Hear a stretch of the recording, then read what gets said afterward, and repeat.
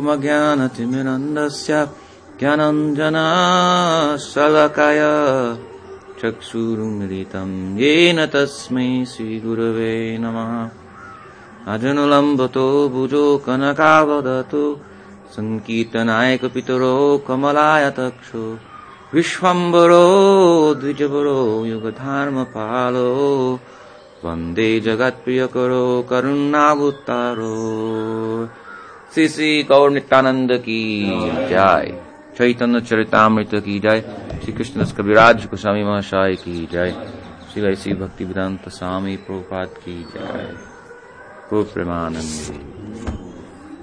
So we're reading from Adi-lila chapter 7, discussion of Chaitanya Mahaprabhu's conversion of Prakasananda Saraswati in Kashi, Banaras.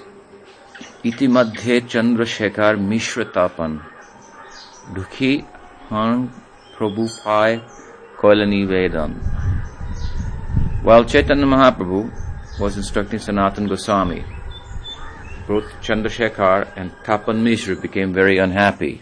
Therefore they submitted an appeal unto the lotus feet of the Lord. So they weren't unhappy with what Mahaprabhu was instructing Sanatana Goswami.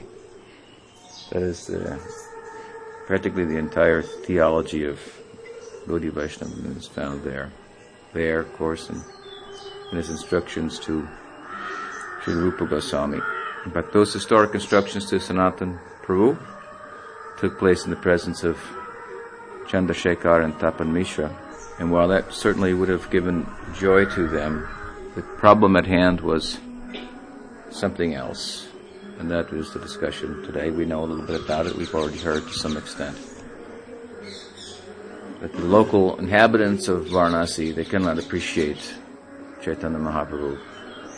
It's significant here that while the inhabitants of Kashi, Banaras, led by Prakasananda, it's a stronghold for Mayavad and Buddhism, the worst of which is the Mayavad.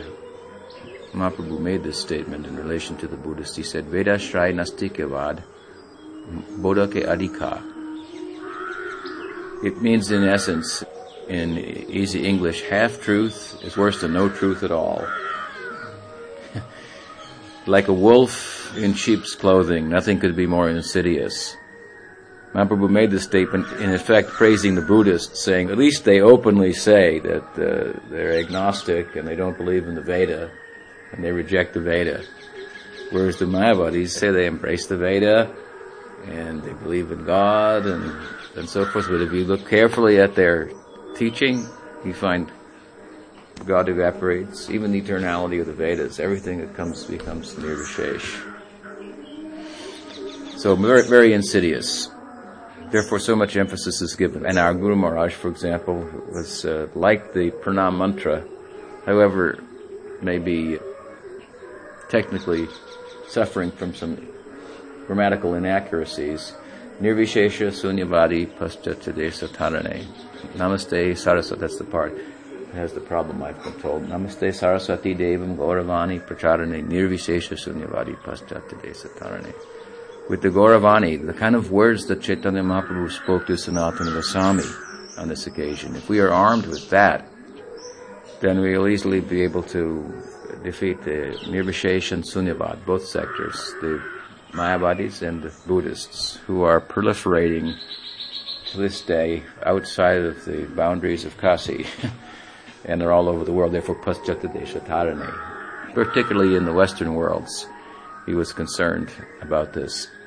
Our obeisances unto him, Srila A.C. Bhaktivedanta Swami Prabhupada, who strictly in this regard followed in the footsteps of Bhaktisiddhanta Saraswati Thakur, who made it clear that without the eradication of Mayavad, and that means within our own hearts and minds, any trace of this, there's no question of Krishna Prem. So we have to cross through this. So it's significant that here Mahaprabhu is teaching Sanatana Goswami, and in the stronghold of the Mayavadis and the Buddhists, and as much as I say, those in those instructions, all the power and much more to not only to dismantle the arguments of the Mayavadis, but power to charm the people with the beautiful theology of Gaudiya Vaishnavism is found. And as we mentioned yesterday, that latter charming aspect of the theology of Gaudiya Vaishnavism is perhaps even more powerful than the arguments that we can gather to forcefully debate with the Mayavadis based on the Shastra and logic and so forth. So become charmed by Krishna. This is the message. Somehow become charmed by Krishna consciousness. A young man wrote me just this morning on the Sangha. He asked a question. He said that he was having a little difficulty identifying Krishna with God. He thought maybe it was due to his Christian background. Although he was a devotee, he was still having trouble identifying Krishna as God. So I told him it probably is due to your Christian background, but take solace in the fact that ultimately our ideal is to not think of Krishna as God. Of course, we have to go, really the scientific way to do that, to arrive, that is, at the conclusion, at the sense, at the feeling that Krishna is not God. It means that Krishna is my friend, Krishna is my lover, as may be the case. The scientific way to do that, if we look throughout the scriptures, we find it's very clear. Aham sarvasya, he himself has said, Bhagavan Shri Krishna, and it must be Swayam Bhagavan who's speaking, otherwise the statement can't be true. Aham sarvasya prabhavo mata sarvam pravartate iti matava bhajantemam buddha bhava samandvita buddha raga samandvita. By knowing the tattva about Krishna, that he is the Supreme Personality of God, the source of everything, aham sarvasya prabhavo mata sarvam pravartate, then we can get the necessary inspiration to fuel our practice, that we can get the bhava, raga, samandvita, to know him as on intimate terms. More than God, not less than God. But this is the Krishna idea. Narayan is God, four-armed. And I've been told that here in the South, if someone doesn't have four arms, they have a hard time accepting him as God. Understandably. So, the two-handed form of Krishna, therefore, very charming, that God could appear in such a way. So if we can become, this is the message, become charmed by Krishna, then we will have the power to conquer over. That is how he himself conquers over and controls everything. By affection's force, by charm and beauty. Satyam, Sundaram, Shivaram, by beauty and charm. So in those teachings of Sanatana Goswami, we can find that charm. Yet Chandrasekhar and Tapan Mishra, they were lamenting. They would have done well to pay better attention to the instructions of Mahaprabhu to Sanatan. They could not defeat the Mayavadis. They could not rise to the occasion and say anything. They say here, Kote ka shuniva Prabhu toma nindana. Par napari sahite ebe chariva jivan. They say, how long do we have to listen to this? Vilification is nindana. And they reason we should give up our lives if we have to continue like this. So while this is a good sentiment, and is even recommended in some places, it is for those who cannot rise to the occasion with the philosophical, theological arguments to defeat the opposition, those who are vilifying. For example, our Gurudev, a Vaishnav, our Guru Parampara. Mahaprabhu was taught, of course, Trinadapi Sunichena, Tarorapi Sahishnuna Manina Manadena Kirtaniya Sadahari. But we should understand this humility, Trinadapi Sunichena, more humble than a blade of grass, in a dynamic sense. We should be humble before God. But in opposition to God, then we shall not be humble before that. Like Prabhupada used to say, a lamb at home and a lion on the chase. So before the Lord and in the assembly of Vaishnavas, we will be like a lamb, very humble. But if there's opposition to the Vaishnavas, to our Lord, to our Gurudev, then we shall rise to the occasion. And if we have the faith, and if we have the charm that I'm speaking of, some experience we'll find the reasoning can come to us. Logic can come, as far as possible. Scriptural reference can come, and so forth. And we can, at least by argumentation, at the very least, come to a stalemate, if not defeat them entirely. And if we can't defeat them entirely, then we take them to our superior, who's more charming, perhaps, than ourselves, and can charm them and defeat them. The position of the Kanishta-adhikari is typified in the reaction of Tapan Mishra and Chandrasekhar here. They are not Kanishta-adhikaris. But in the Leela of the Lord, the eternal associates of Chaitanya Mahaprabhu will sometimes exemplify for us certain attitudes, certain practices, and so forth for our instruction. One time, and I've told this story before, but it's worth repeating, there was some difference between the Chaitanya Saraswati Math and its successor, Sripad Govinda Maharaj, his disciples, I should say, and Srila Bhakti Pramod Puri Goswami Maharaj's mission. Because some of the disciples of Srila Sridhar Maharaj who had taken Harinam, and some had taken Harinam and Diksha Mantra from him, went respectively to take Diksha Mantra or Sannyas from Puri Goswami Maharaj, rather than from within the Sri Chaitanya Saraswati Math and from Sripad Bhakti Sundar Govinda Maharaj, which is really their prerogative. We are to move in this Vaishnav landscape, interior landscape, in accordance with our Shraddha, our faith. That should be our guide. Faith should be tempered, of course, by knowledge. In fact, proper Vaishnav knowledge, Sambandha Gyan, that will give rise to the kind of faith that can guide us. Faith means faith in the scripture, and faith means ultimately experience. This is the ultimate praman, although we put a lot of emphasis on the Shastra praman. Caitanya-caritamrta's message is that experience, pratyaksha, is the ultimate praman. Pratyaksha bhagamam dharmam susukam kartamavayam. Bhagavad Gita says the same thing. This will be more grounding to us than any logical or scriptural support, our inner experience, our inner wealth, derived from any particular sangha and practice arising out of that sangha and council. So they were guided by their faith, their inspiration, and they went to take shelter of Puri Maharaj. And some less advanced devotees in the Chaitanya Saraswati Math, they thought this was a problem and a challenge to the authority of their acharya, and so they made some propaganda against those devotees as if they were independent and so forth. These kind of things happen. At any rate, at one point, one of the devotees from Chaitanya Saraswati Math, in a final effort to make his point and to bring the rest of the devotees under his influence and conception, shore up the troops and so forth against the enemy across the Ganga. With regard to faith, weak faith, it should be known, requires an enemy. So those who had faith and went to Puri Goswami Maharaj, they may have been of a different stature. Those who were complaining may have been of this Komal Shraddha. Komal Shraddha means tender faith. That is the faith of the Kanishta-adhikari. It's not as bad as it sounds.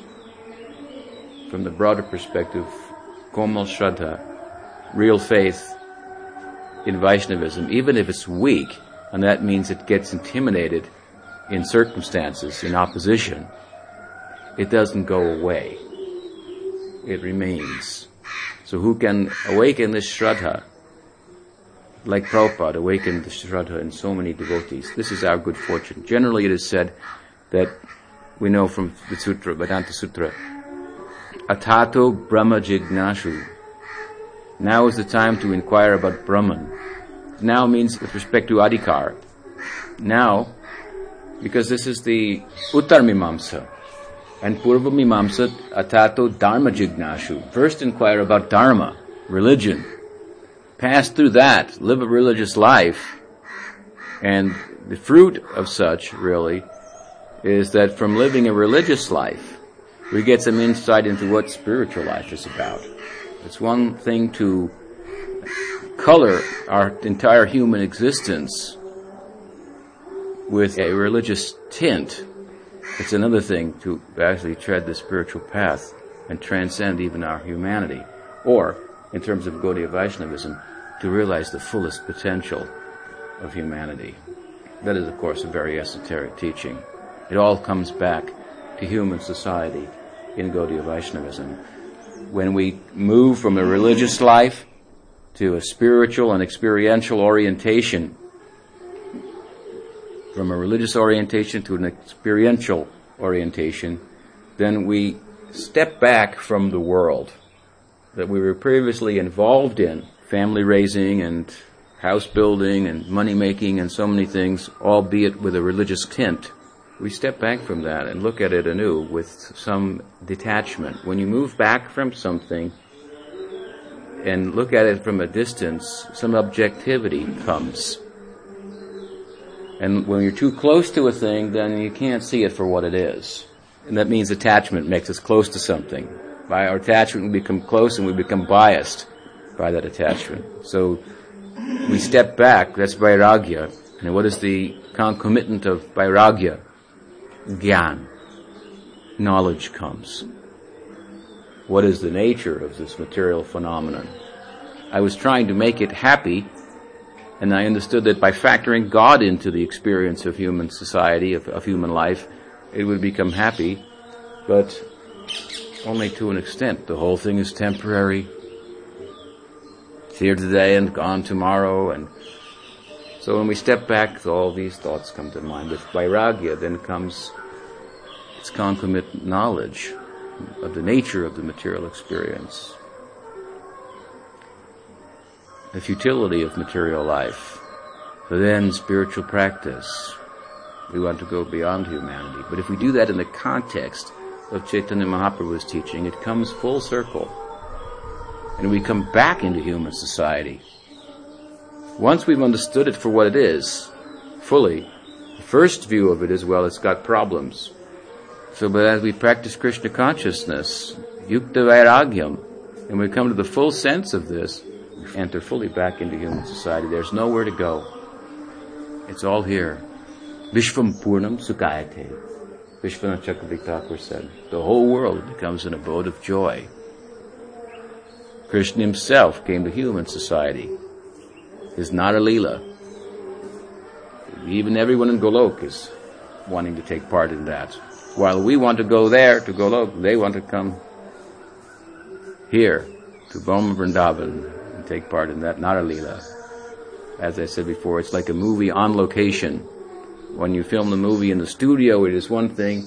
When you go on location, actually to the bank of the Kaveri or to the jungles of India to make the movie, like our Veda files, Shripad Narasingha Maharaj, that has some more value. So the Adi-lila of Krishna, as opposed to the Deva-lila in Golok. But without that in-between stage of moving in the direction of detachment, then we cannot come full circle back into human society and live. And therefore we find who does this? Great devotees of Chaitanya Mahaprabhu. Overtly, Vaishnava-caritamrta vignen abhujai. Very difficult to understand a Vaishnava, his movements, his activities. When Pundarik Vidyanidhi was riding on a palanquin and smoking a hookah and living like a fop, they say in English, like a fancy Dan, a big materialist, he could not be recognized by Gadadhar Pandit as a Vaishnava, although Mukunda could understand his position. To save him from making offense, Pundarik Vidyanidhi, of course, is Vrishabhanu Raj, the father of Radhika, and Gadadhar is Radha and Gaur Leela. So he chanted that about a Putana Leela from Bhagavad. Anyway, he said, the verse is, who in their right mind would take shelter of anyone else? I believe it was Uddhava, yes, who spoke this verse. Not an ordinary person. Very, very learned.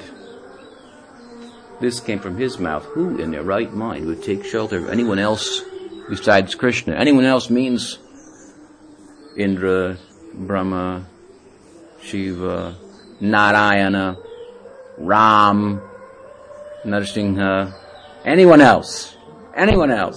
So many gods, so many goddesses, so many incarnations of Krishna.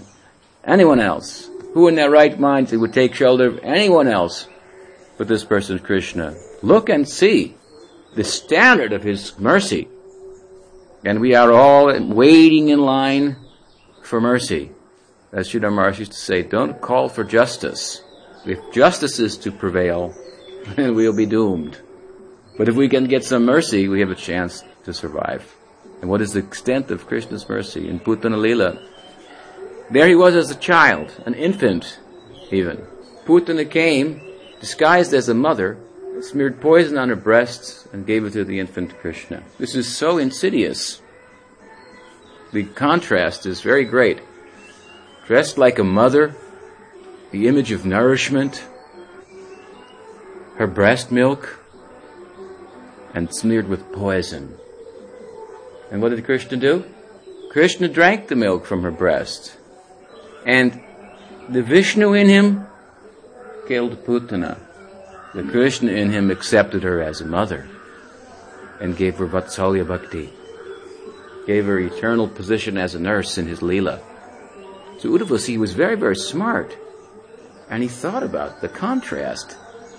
Such an insidious act, and such a benediction, on the other hand, is given. So logically he concluded, and we should as well, who in their right mind would take shelter of anyone else than Krishna? And by extension, who in their right mind would take shelter of anyone else other than Lord Chaitanya?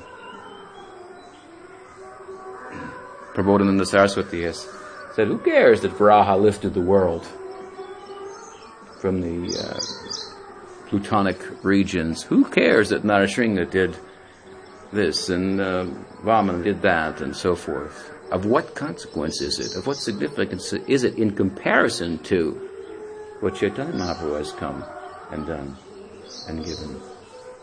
So we should have faith in Krishna and Chaitanya Mahaprabhu, and for good reason, not blind faith. And according to our faith, we should move, enlightened faith. According to our enlightened faith, we should move and associate. So some of the devotees had gone to that side, and some remained on the other side, and those who remained on the other side of the river criticized those who had gone to the other. They had to make an enemy for their weak faith, and the enemy of all persons was Bhakti Pramod Puri Goswami Maharaj. And one fellow, in order to shore up the troops once and for all, said, okay, I've been holding back on this. I wasn't going to say it, but now I'm going to come out with it. Sridhar Maharaj has said, Guru Maharaj has said, the Param Guru of our present Acharya, Bhakti Sundar Govinda Maharaj, has said, Puri Goswami is a Kanishtadikari. Tapan Mishra Chandrasekhar, Kanishtadikari. But we should know, something they are doing for our instruction is exemplifying the attitude of a Kanishtadikari for our instruction. Sridhar Maharaj, yes, he said, Puri Goswami Maharaj is a Kanishtadikari. He said, Swami Maharaj, Paramhamsa. Madhav Maharaj, Madhyamadikari. Puri Maharaj, Kanishtadikari. But if we look at that instruction, we understand what he was saying is, in terms of Prabhupada's activities, in which he took the teaching, the details of the teaching, and he adjusted them and mixed them up and delivered the principle in a big way in foreign cultures and so forth, this is the work of a Paramhamsa. This is the extraordinary type of activity. Madhav Maharaj was a faithful disciple of Bhaktisiddhanta Saraswati Thakur, and he used to say, I'm Madhyamadikara. He would never allow himself to be called Paramhamsa, and he faithfully followed everything that Bhaktisiddhanta Saraswati Thakur did and was successful in his preaching. So it typified Madhyamadikari. Puri Goswami Maharaj was very much involved with the deity worship, and worship of the deity is a characteristic of the Kanishtadikari who sees his Lord in the deity, and then turns around and doesn't see him anywhere else. But if he looks long enough and hard enough and serves sincerely enough on that focal point of the deity, then he could turn around and start to see, oh, the deity is here also, in the Vaishnav. And if he advances, more so in the Vaishnav. Therefore, my first and foremost object of worship is the Vaishnav, and my Gurudev, where Krishna has come locally to minister to me. You tell me just what I need to hear. And from seeing the Lord in the Vaishnav, as he comes to Uttamadikari, by serving the Vaishnav, and he sees the Lord everywhere, in every one. So Srila Maharaj had made the statement, and then now his grand disciples were making the statement in a way that was inappropriate. And news came to Puri Maharaj from his disciples. Puri Maharaj, Gurudev, they are saying there across the river that Sridhar Maharaj has said, you are Kanishta-adhikari. And Puri Maharaj folded his hands and said, Sridhar Maharaj has said, he has given me some adhikar in bhakti. Showing himself to be Uttamadhikari. To have such a sense of what it means to have some adhikar for bhakti. What value that is, what a wealth that is. And we think Kanishta-adhikari is a derogatory term. And we may be Kanishta-adhikari. To think like that, we must be a Kanishta-adhikari. Some adhikar, some faith, even if it's komal, tender, but it is real shraddha. It may be weak. We may hear opposing arguments and not be able to respond. This is the case of Chandrasekhar and Tapan Mishra. But it doesn't go away. We believe in Krishna. And if we keep good company, good association with Uttamadhikari, Madhyamadhikari, our faith will become strong. How we become strong? How do we get faith? By associating with those who have faith, deeper faith. And by faith here we mean experience. Faith and belief are two different realms. Belief is the realm of the intellect, and faith is the realm of the soul itself. Some divine and sublime sense that simply by taking shelter of Krishna, my life will become perfect. This is Shraddha. We can enter the path of bhakti. Rupa Goswami has given 3 types of Shraddha. Shraddha is the basic adhikar, eligibility for bhakti, and he's given 3 types in his Bhakti Rasamrita Sindhu in relation to sadhana bhakti, Vaidhi bhakti. So in that description, the Kanishta-adhikari, who has komal shraddha, tender faith, cannot rise to the occasion of giving arguments, whereas the Madhyamadhikari can. He may have arguments, but not all the arguments. But his faith doesn't waver. He doesn't get worried and think, oh gosh, like the Kanishta-adhikari. And the Uttamadhikari, of course, can give the reply. Here in this section we find 2 examples. We find the example of the Kanishta-adhikari in Tapan Mishra and Chandrasekhar, and we find the example of Madhyamadhikari in Chaitanya Mahaprabhu. In Bhagavad, 11th canto, the description of the Madhyamadhikari is a 4-fold discrimination. Prema Maitri Kripopeksha Ya Karoti Samadhyama. Prema Ishvari Tadadineshu. In relation to Ishvar, he cultivates his prema. In relation to the devotees who are similar, he cultivates maitri, friendship. In relation to innocent people, he shows kripa. And, as Mahaprabhu is showing here, in relation to the envious, apeksha, he avoids them. So thus far, Mahaprabhu has avoided them altogether. Tomari nindai jata sannyasir gan shunite na pari hathe hridai shravan. Tapan Mishra and Chandrasekhar say, the Mayavadi sannyasis are all criticizing your holiness. We cannot tolerate hearing such criticism, for this blasphemy breaks our heart. Iha shuni rahe prabhu ishad hoiya se kale eko vipra milila asiya. While they were speaking in this way to Mahaprabhu, he only smiled and remained silent. And at that time, a Brahmin came to meet the Lord. So thus far, Mahaprabhu has more or less ignored them. As we heard on his way to Vrindavan through Benares, the criticisms were going on. Mahaprabhu carried on with his program, chanting and dancing and Sankirtan, ignored these Mayavadis.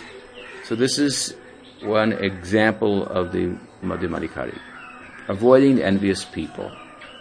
It is said that if you give milk to a serpent, then it will become more venomous. So we should, as preachers and advancing devotees, intermediate devotees, to the extent that we are actually interested in making advancement, we may be classified as an intermediate devotee.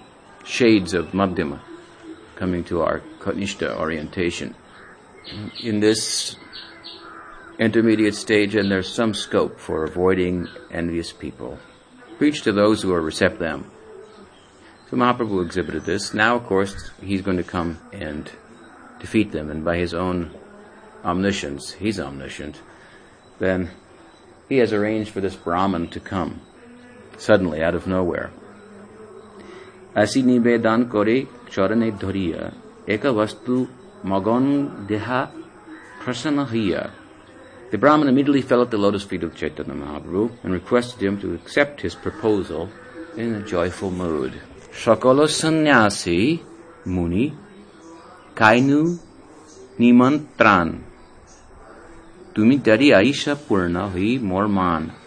He said that, my dear Lord, I have invited all the sannyasis, sakala sannyasi, and all of the sannyasis to come to my home. And my desire will be fulfilled if you also accept this invitation. He's knowing, of course, that Mahaprabhu has been avoiding the other sannyasis. Well, he's thinking his life won't be complete if all the sannyasis don't come. The fact is, if this one sannyasi would come, his life would be complete. Chaitanya Mahaprabhu. Na yahat sannyasi goshti iha ami jani more anugraha kar nimantranamani. My dear Lord, I know that you never mix with other sannyasis, but please be merciful unto me and accept my invitation. So again, Mahaprabhu is careful in his association. So this is characteristic of the Madhyamadikari. He will think before he goes into an assembly of devotees, into a kirtan. Who is leading the kirtan? What is the conception behind that person who's leading the kirtan? We're taking prasad. Who I will take prasad with? The Kanishta-adhikari, of course, lacks this kind of discrimination. And in a very sentimental way, he thinks, why can't we all be Vaishnavas? And we should be. But there are different groups. There may be reasons for not associating. Our faith has come in a particular way, and it's in our interest to cultivate that faith in association with those whose faith has come in a similar way. So sadhu sangha is more particular than we might think. We should associate how it will be helpful to us. Associate with those who are more advanced than us, yes, but particularly those whose faith has come in a similar way as ours has. That would be most useful to us. So there may be some scope for not associating with others. That construction at some point may be useful to us, inappropriate. Discrimination is said in English to be the better part of valor. So proper discrimination has to be exercised if we are to make advancement. Our intelligence is also supposed to be used in Krishna's service. We are not to ignore that. That is the power of discrimination. So Madhyamadikari is a thinking person, always thinking about how to make progress and discriminating, not to waste his time and so forth, where to associate, where not to associate. Uttamadikari, of course, lacks discrimination. But the Kanishta-adhikari's lack of discrimination is a shadow of that position of the Uttamadikari, who can go anywhere. And if he takes food anywhere, it becomes prasadam. Even if he should take food in an improper place, that food will become prasad for us. He sees, of course, in relation to prasad, he's fully dependent upon Krishna in every respect, so whatever comes, it's coming as Krishna's mercy. Kanishta-adhikari will have to go through the rituals of actually offering the food. The Madhyamadikari will offer always in his mind. He's the thinking person, as I said. He's always thinking about Krishna. He's always thinking about what he's doing, why he's doing it, what's the implication behind it, and so forth. This calls his progress. So he will offer whatever comes to him immediately to Krishna. And it's not just, we shouldn't think, well, I don't want to be a Kanishta-adhikari, but I don't want to be so proud that I'll call myself an Uttamadhikari. So I'll just be the Madhyamadikari and offer the food in my mind. It's a realization.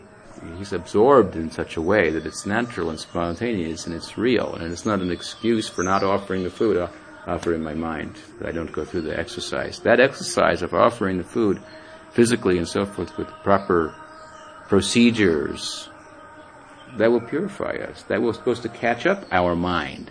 All this vidhi is for that. To catch up our mind, fix it, so that we can actually peacefully sit and think about Krishna. Nam Prabhu, of course, is considered to be a higher dispensation of the Lord than the Archa Vigraha. But we cannot take advantage of Nam Prabhu fully.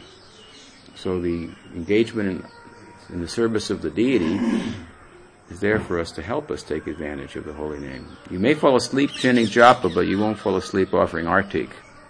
This is the mercy of Archa Vigraha. He engages all of our senses. Seeing the deity, tasting the prasad of the deity, wearing the remnants of the deity, smelling the incense offered to the deity, walking to the temple, planting, growing, picking the fruits to offer to Krishna, preparing them. All of our senses become engaged. Prabhupada used to say the deity is a form, Krishna has come in a form in which you can handle. That's why he doesn't talk to us. If he talked to us, then we couldn't handle it. We would be too busy. Give me this, bring me that. He's kind enough. If we become very serious, then he would talk to us. Then we'll be in big trouble. We have no life of our own. But that is the culmination, of course, of this kind of deity worship. No life of our own. Lost to Krishna. Then we can take advantage of Nam Bhajan. So through Archan, we can actually come to the stage of Bhajan, Smarnam. This is basic Bhagavad Gita. It's interesting how Bhaktisiddhanta Saraswati Thakur preached Gaudiya Vaishnavism. It's so practical and he preached it with the whole body. In other words, not just the head of the teachings, but the whole structure, the whole body. It's Vedanta, after all. And this is what comes to bear in this section here. The Sankirtan of Chaitanya Mahaprabhu. He's floating on an ocean of ecstasy that makes the study of Vedanta look like a drop of water only. But that ocean of ecstasy is the essence of Vedanta. I had the occasion once, the unfortunate experience, of being at a particular mat when my book Aesthetic Vedanta came out, and I happened to have a copy, and I was talking with an acharya there, and someone next to me said, well, why don't you offer Maharaj a copy of your book? So I offered the Maharaj a copy of the book Aesthetic Vedanta, and on the front cover there's a picture of Radha. So he looked at the book and he said, this is Vedanta? She is Vedanta? She is Vedanta? I said, well, yes, she is Vedanta. Matter of fact, yes. We should not separate these two things. Do you understand what I'm saying? Krishna-lila, Radha-dasyam, and Vedanta. Goswamis, they were manjaris. They came to this world. What did they speak here? Gaudiya Vedanta. So much Vedanta. So much they showed from the scripture, the support for what Chaitanya Mahaprabhu was about. So yes, she is Vedanta. She is the end of all Vedanta. And if we get good association with the proper Vaishnav, then we can go step by step by step. That's what happened to us, who got the good association of Prabhupada, as I was mentioning. Atato Dharma Jignashu, Atato Brahma Jignashu. From Dharma Jignashu, inquiring about Dharma and becoming a truly religious person, we can move in the direction of inquiring about the nature of myself, which is different than the body altogether. But that's a long course. The shortcut is, if we get the association of a sadhu, a Param Vaishnav, we can get Shraddha in Bhakti. And Bhakti, Rasa Jignashu, as Sri Ramakrishna used to say. The essence of Brahman, Param Brahma, Rasavai Saha, Rasaraj Krishna. Just Sadhu Sangha, Sarva Shastra Koila, Vomatta Sadhu Sangha, Sarva Siddhi Hai.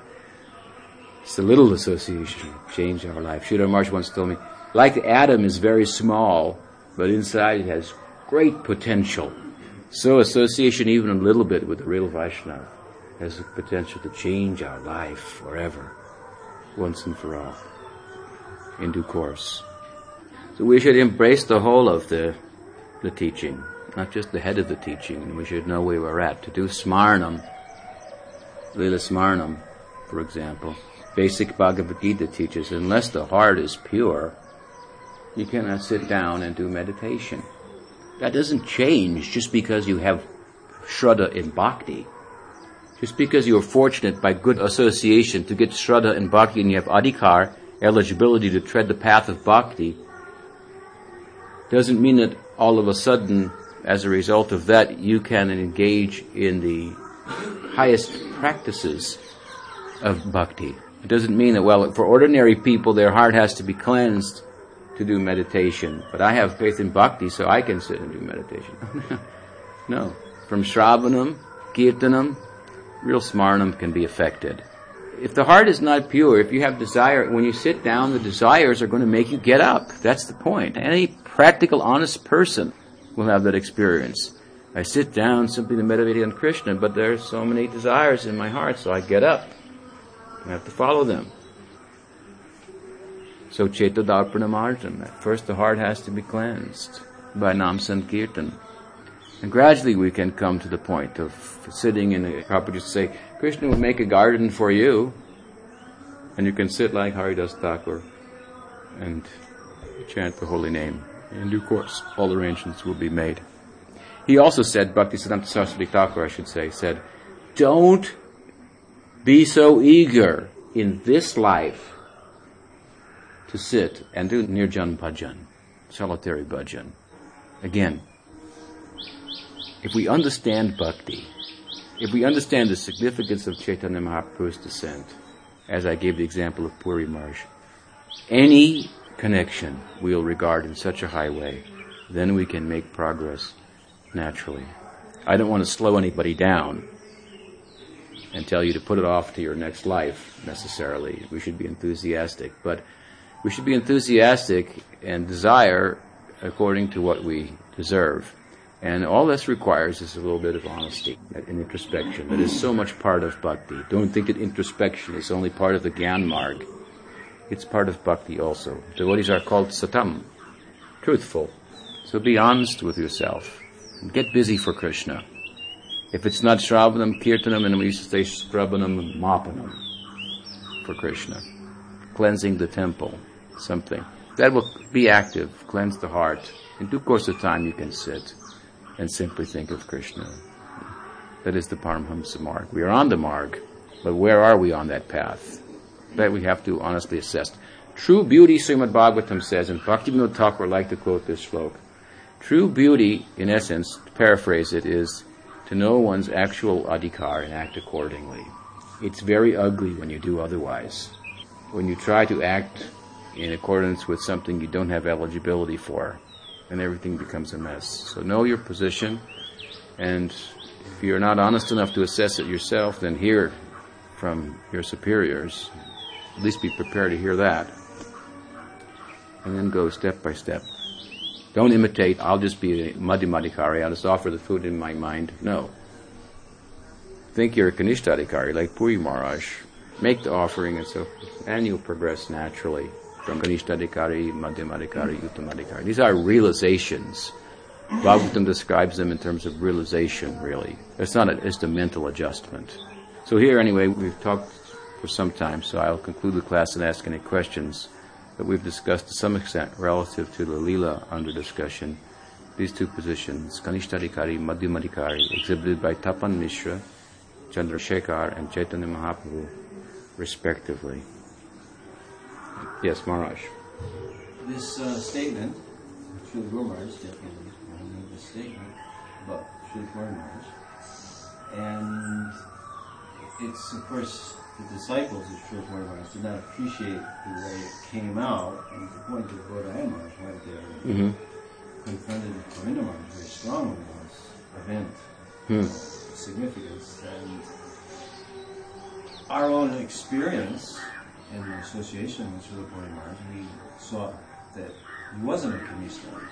He exhibited symptoms. You were there in Chaitanya Mahaprabhu, you saw how, for instance, example, he was describing how he didn't have taste for the holy name, how he couldn't experience these high things, and in the process of explaining that, he actually exhibited those symptoms, which he was saying he didn't have. Right. Such a high thing.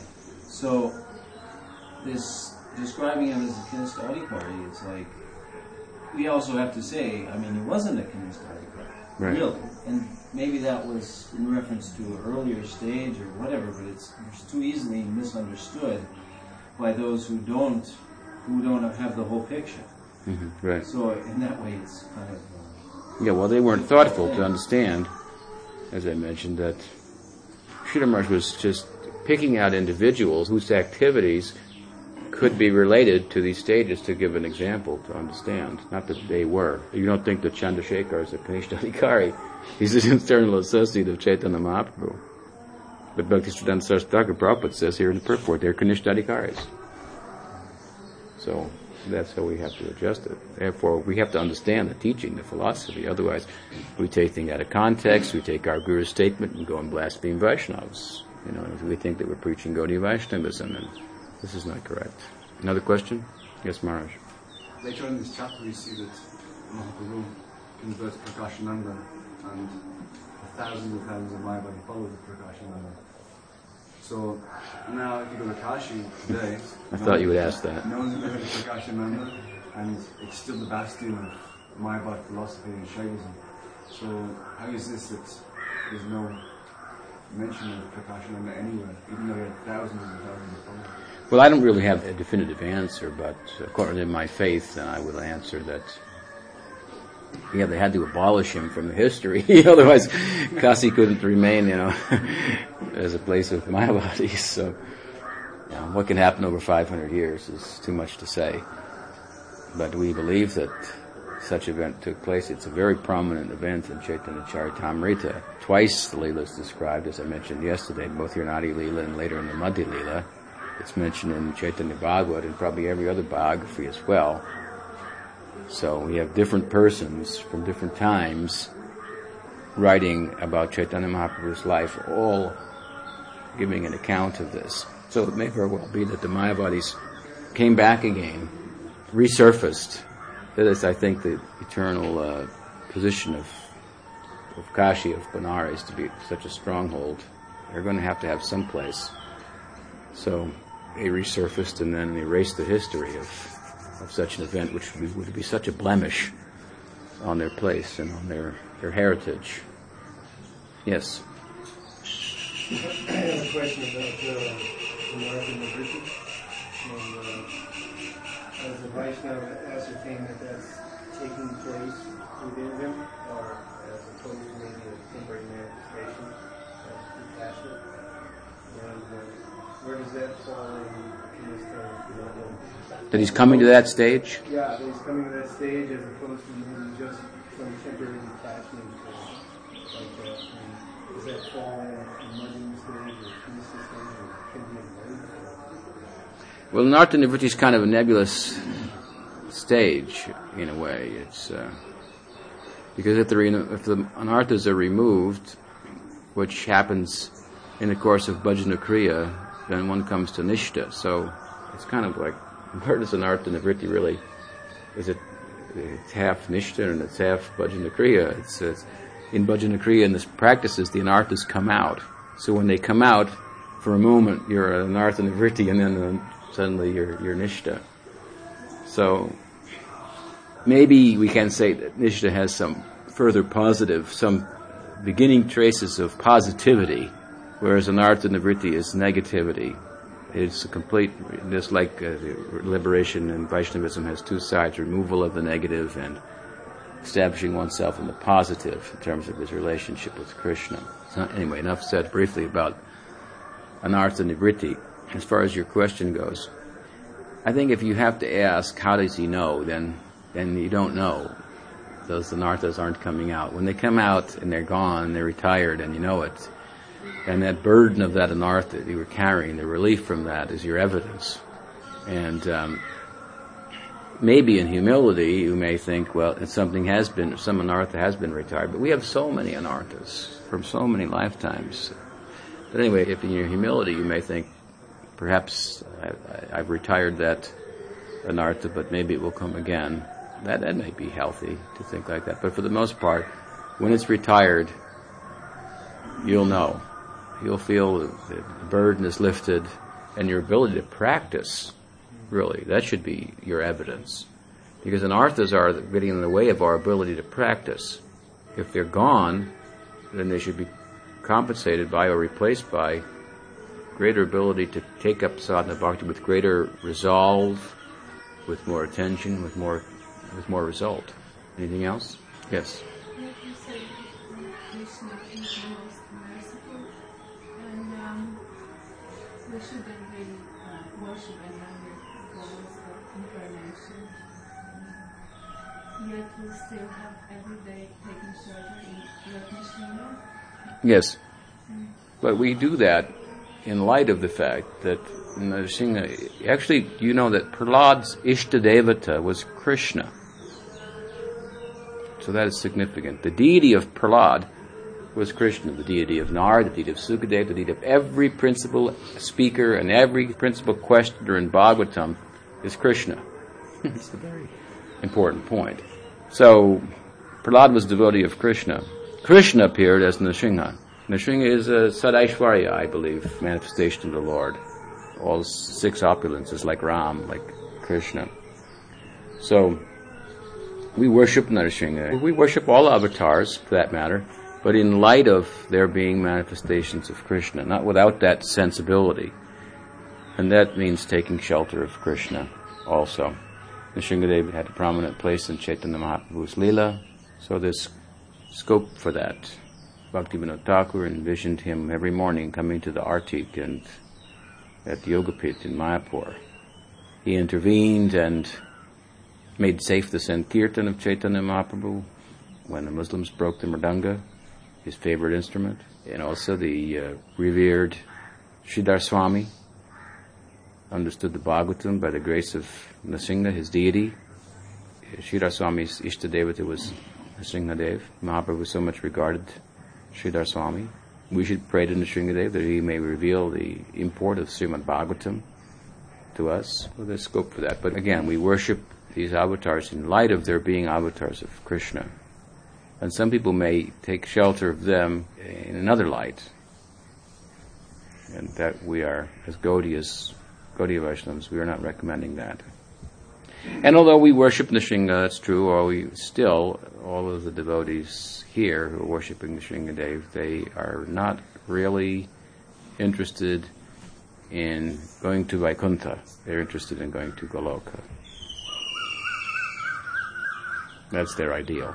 And Bhagavan Nrsimha may have some place to help us in that regard at a certain point in our progress.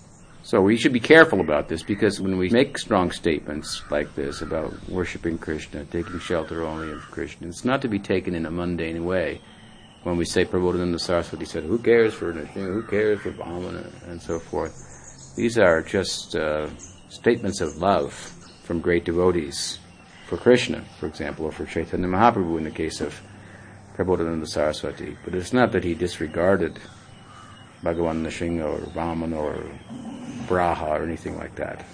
So we shouldn't get a mundane idea about it and then become offensive to other deities. Another question?